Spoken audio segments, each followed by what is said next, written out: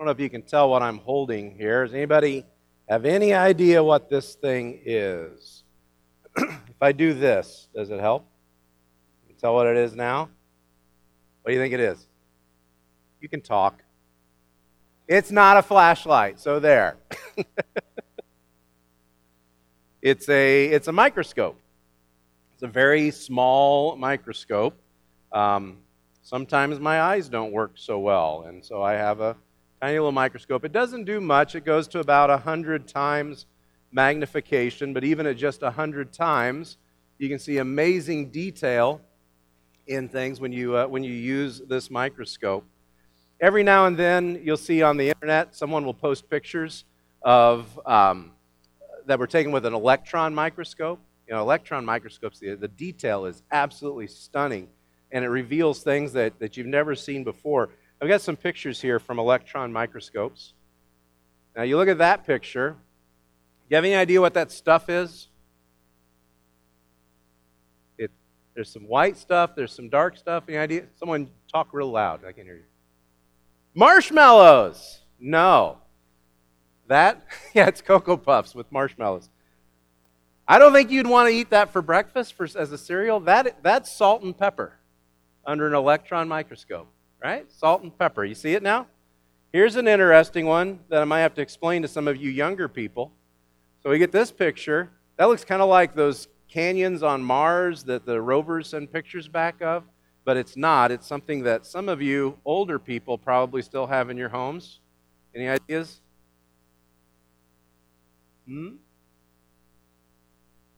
Those are grooves on a vinyl record.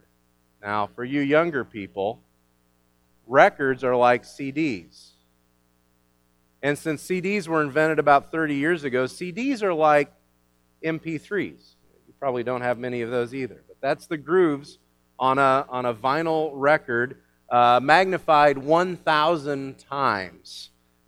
Here's another one. Any thoughts on this? There's a couple of you that might recognize this. David Seifler might recognize what this is. Any idea, David? Andy Fluke might recognize it. That is a guitar string. That's a guitar string, magnified only 60 times. So that's 60 times bigger than what a guitar string. Okay, here's an easy one, and in keeping with the season, you'll like this one. What's that? It's a snowflake, and they really look like that, you know? It's amazing when you look at all the different kinds of snowflakes there are. They do amazing things as they get warmer or they get colder. They go through some amazing transformations. That is a snowflake, and here's one for you. What's that? It's a snowman. This isn't actually made out of snow. This snowman is made out of the beads that they use to polish the lens on an electron microscope. That snowman is 1/5 the width of a human hair. So it is a very, very tiny snowman. What do we do when we magnify something? When we look at it under a magnifying lens, we make it bigger, right? We enlarge it. And when we do that, we draw into intense focus and we see detail that we've never seen before. We may even see beauty that we've never seen before. Like this picture right here. I love this picture. I think that'd make a great background for my computer desktop. Isn't that pretty? Do you know what that is? No? That's dust. That's typical household dust. And you just wipe all that away, but then isn't that beautiful with the blues and the reds and all the different colors? That's just plain old dust. I got it from your homes.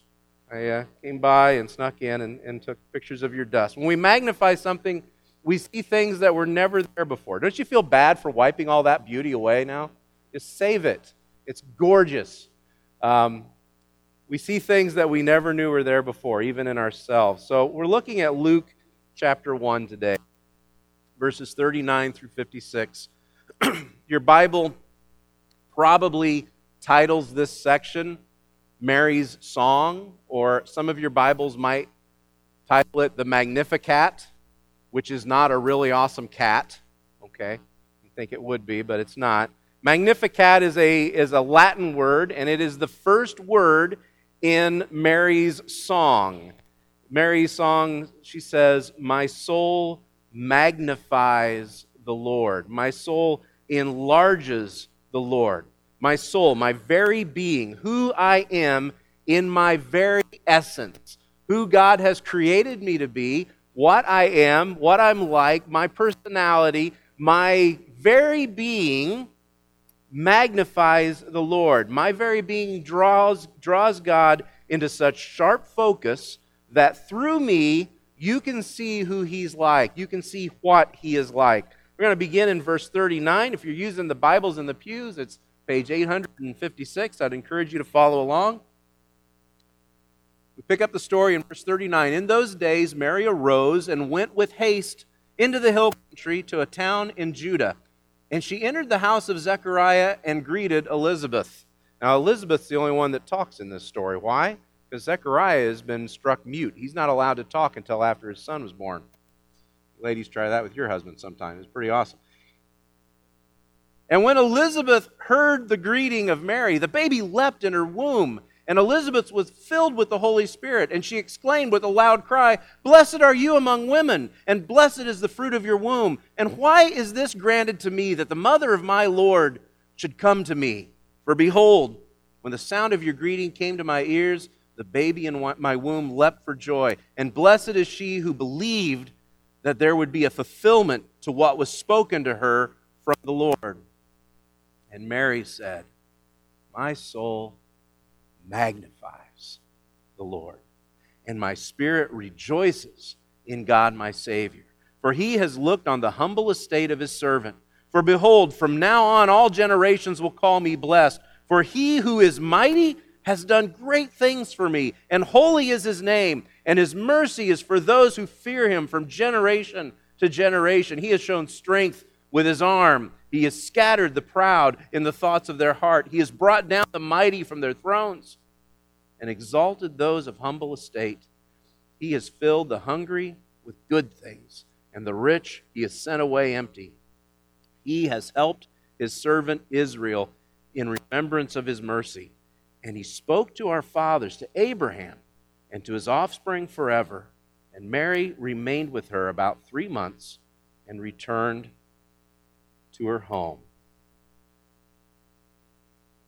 We get more information about Mary from Luke's gospel than from any other source in the New Testament. There's more information about Mary from what we read in Luke than any other source in the New Testament. If you go back to verse 3 of chapter 1,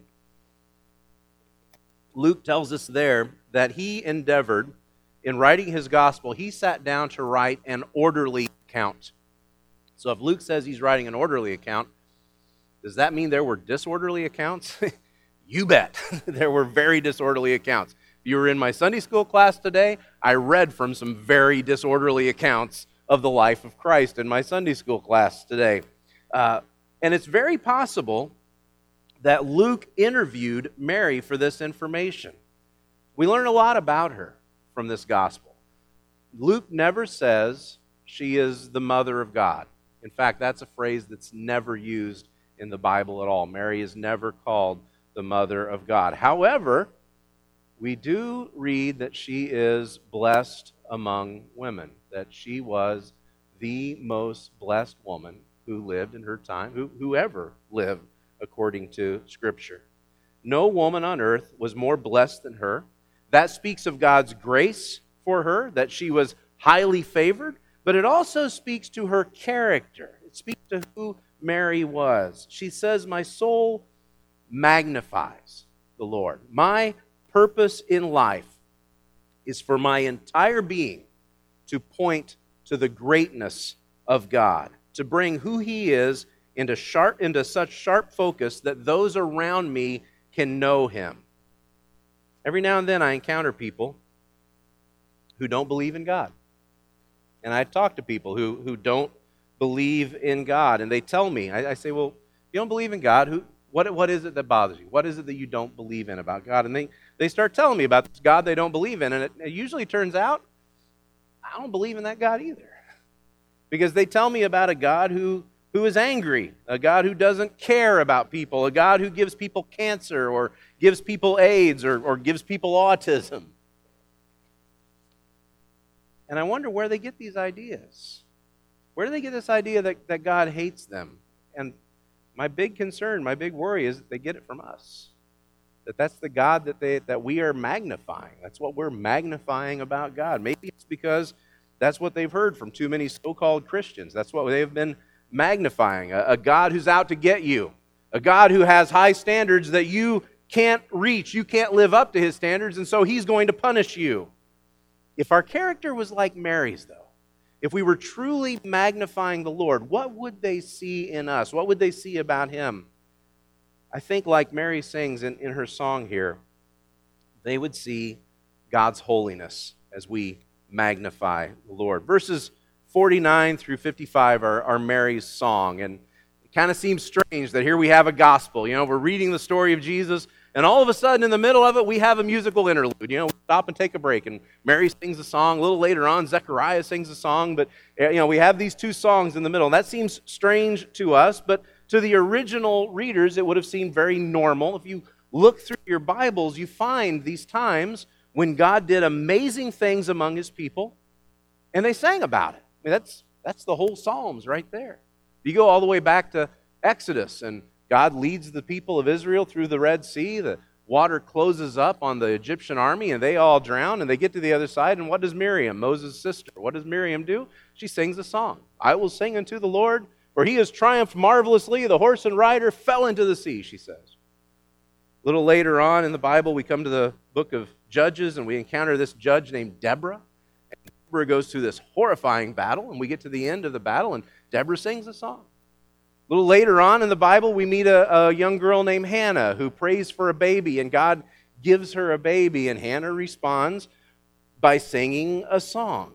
Mary's song here really seems to be based on Hannah's song. It's almost like this young girl, Mary, and I remind you again, Mary may be 14 years old. She may be 13 years old at this time. Just kind of let that get in your head for a little bit. But Mary seems to have based her song on Hannah's song. And you can just imagine Mary growing up with Hannah as a hero of hers. You know, Hannah would have been someone that she looked up to, someone that she learned about in the synagogues, and someone that she studied about. Hannah begins her song back in 1 Samuel chapter 2. Hannah starts her song with the words, "My heart exalts the Lord." Mary starts her song with the word, "My soul magnifies the Lord." It seems very apparent from the song that Mary knew her Bible, that she knew her history. She knew the truth about the God who was with her.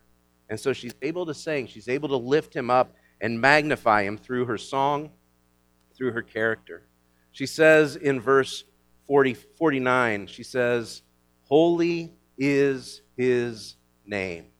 Now to the ancients, to the Hebrews, your name was more than just what was written on the tag. Hello, my name is. Your name was your character. Your name was who you were. Your name spoke to what you were like and what your reputation was. Names were very important. Some of the bad guys that we have in the Old Testament, we don't actually know their names. All we know is their nicknames. All we know is their reputation. You know, we encounter in Numbers, we encounter a guy named Balaam. Some of you remember the story of Balaam. His donkey talked to him. Balaam was a bad guy. Balaam was a prophet who cursed the people of Israel. Balaam's not his real name. Balaam means the wicked. And so that's the nickname that we've given him. His actual name is lost to history. Why?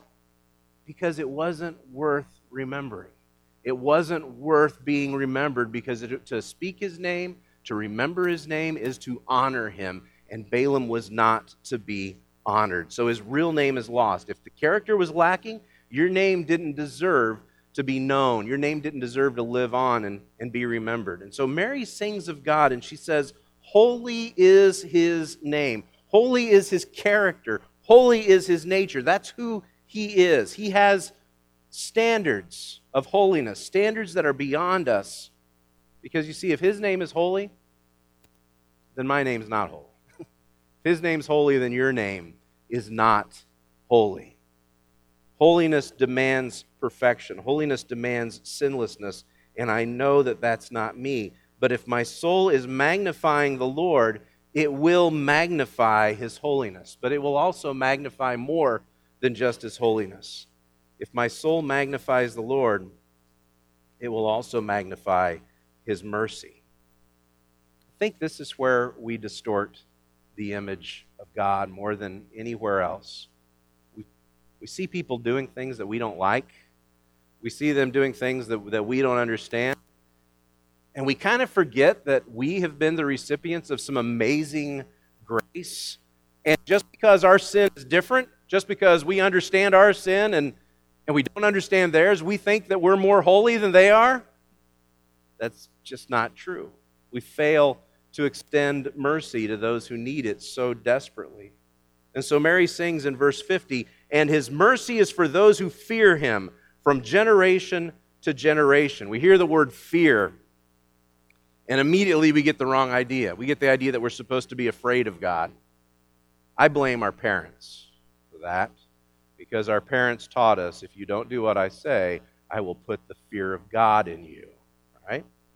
And that's not quite what this means. When we hear the word fear, we read the word fear in the Bible, we're talking about an awesome respect, a reverence for who God is. Now, does it have to do with being afraid? Well, only in the realization of what God could do for us if he wasn't merciful, or what he could do to us if he wasn't merciful, what he has the right to do, but in his mercy he offers forgiveness. The only real way we can magnify God's mercy is by showing it to other people, by extending his mercy to others. And the only way we can extend it, the only way we can truly extend it, is if we understand that we have received mercy, that we have been the recipients of God's mercy. Tim Keller is an amazing Christian writer, and he writes a lot about mercy and grace and forgiveness. And Tim Keller writes this. He says, "Mercy is a command of God, yet it cannot simply be a response to a demand. It can't just be God demanding us, you be merciful. It must arise out of hearts made generous and gracious by an understanding and experience of God's mercy. When you realize that your sin separated you from God, when you realize that your sin separated you from his holiness, from his very nature, but that by his grace, by his mercy, you have found forgiveness, then you become willing to offer forgiveness. You become willing to offer mercy to others. It's only then that you can magnify his mercy and you can offer forgiveness. And I think it's then that we realize that mercy's not easy.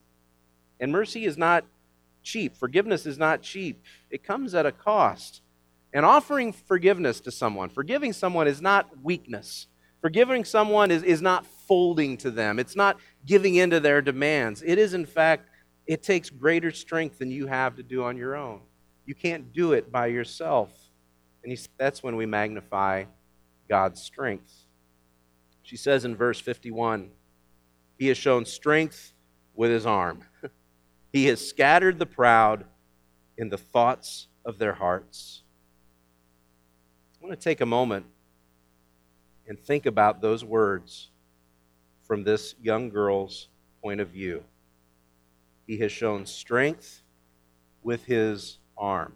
God has just tasked this little girl to do the impossible. She's a virgin. She will remain a virgin. And she will have a son. Now, is that something she can do if she tries really hard? If she really works at it? No, she can't do that. How is that going to happen? It's going to happen through God's strength. Her relative, Elizabeth is barren. Elizabeth is postmenopausal.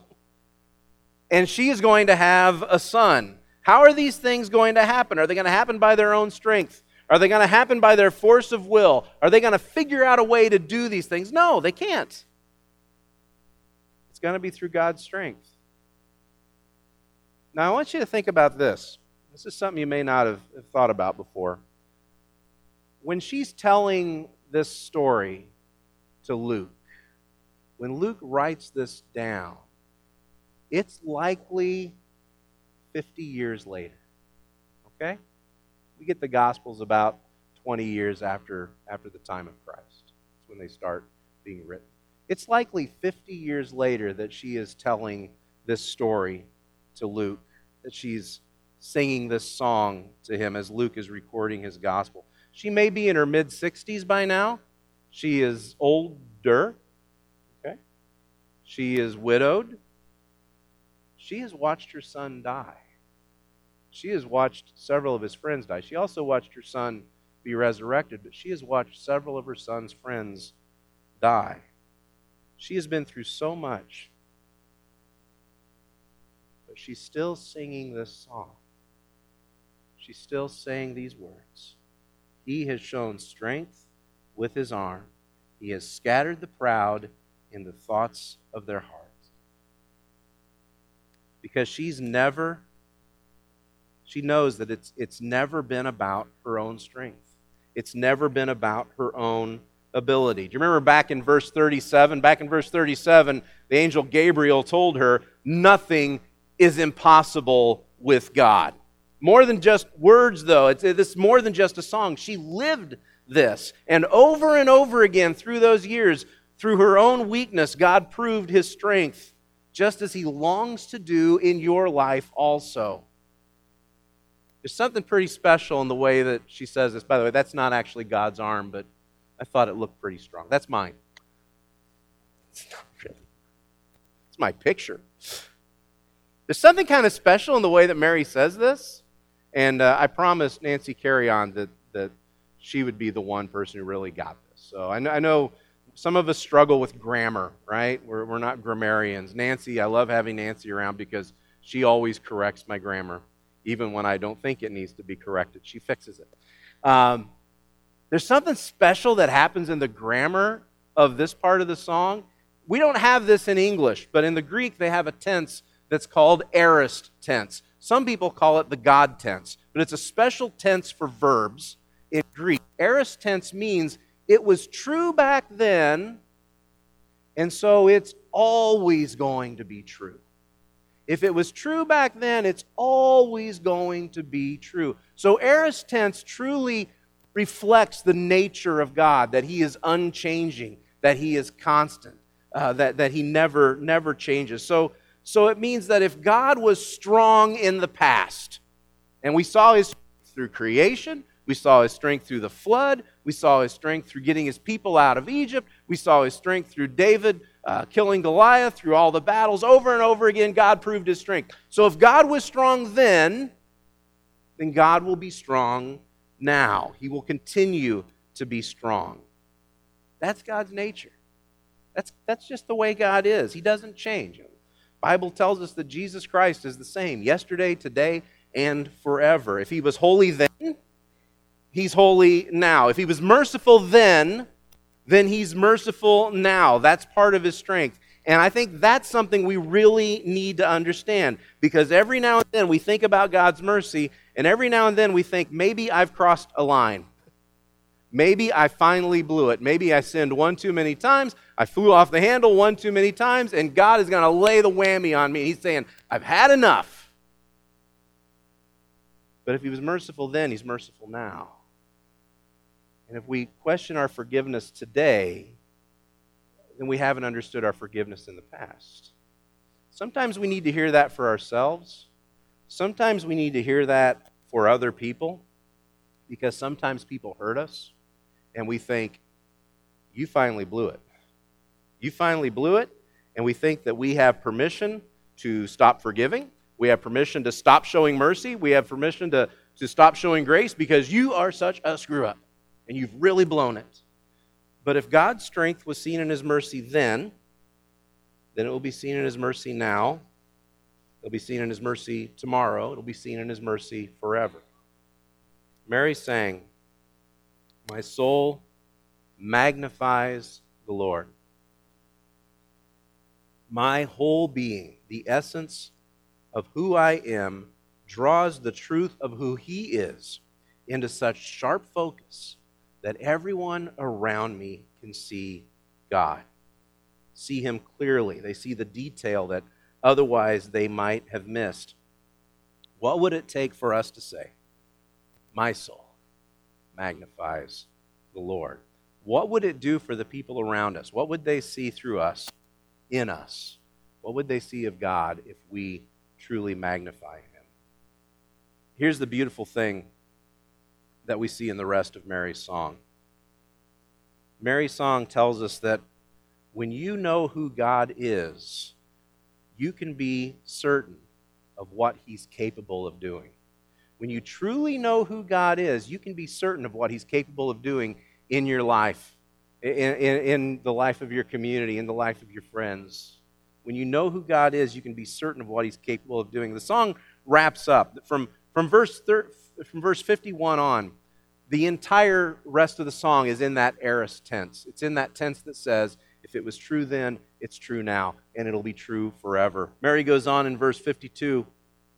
She says, he has brought down the mighty from their thrones and exalted those of humble estate. He has filled the hungry with good things, and the rich he has sent away empty. He has helped his servant Israel in remembrance of his mercy, as he spoke to our fathers, to Abraham, and to his offspring forever. When you know who God is, you can be certain of what he's capable of doing in your life. Verse 52, she says he's capable of raising you up. As low as you feel sometimes, as broken as you feel sometimes, as difficult as life can be, he raises you up. She says in verse 53, he has filled the hungry with good things. I like that she stresses good things, especially this time of year, that he has filled the hungry with good things. But you know, about 30 years later, her son will sit on a hillside and teach, and he will say, blessed are those who hunger and thirst for righteousness. Blessed are those who hunger and thirst for a right relationship with God, for they will be filled. And then in verse 54, she says, he has helped his servant Israel in remembrance of his mercy. That's the one that just amazes me. When I read that, he has helped his servant Israel.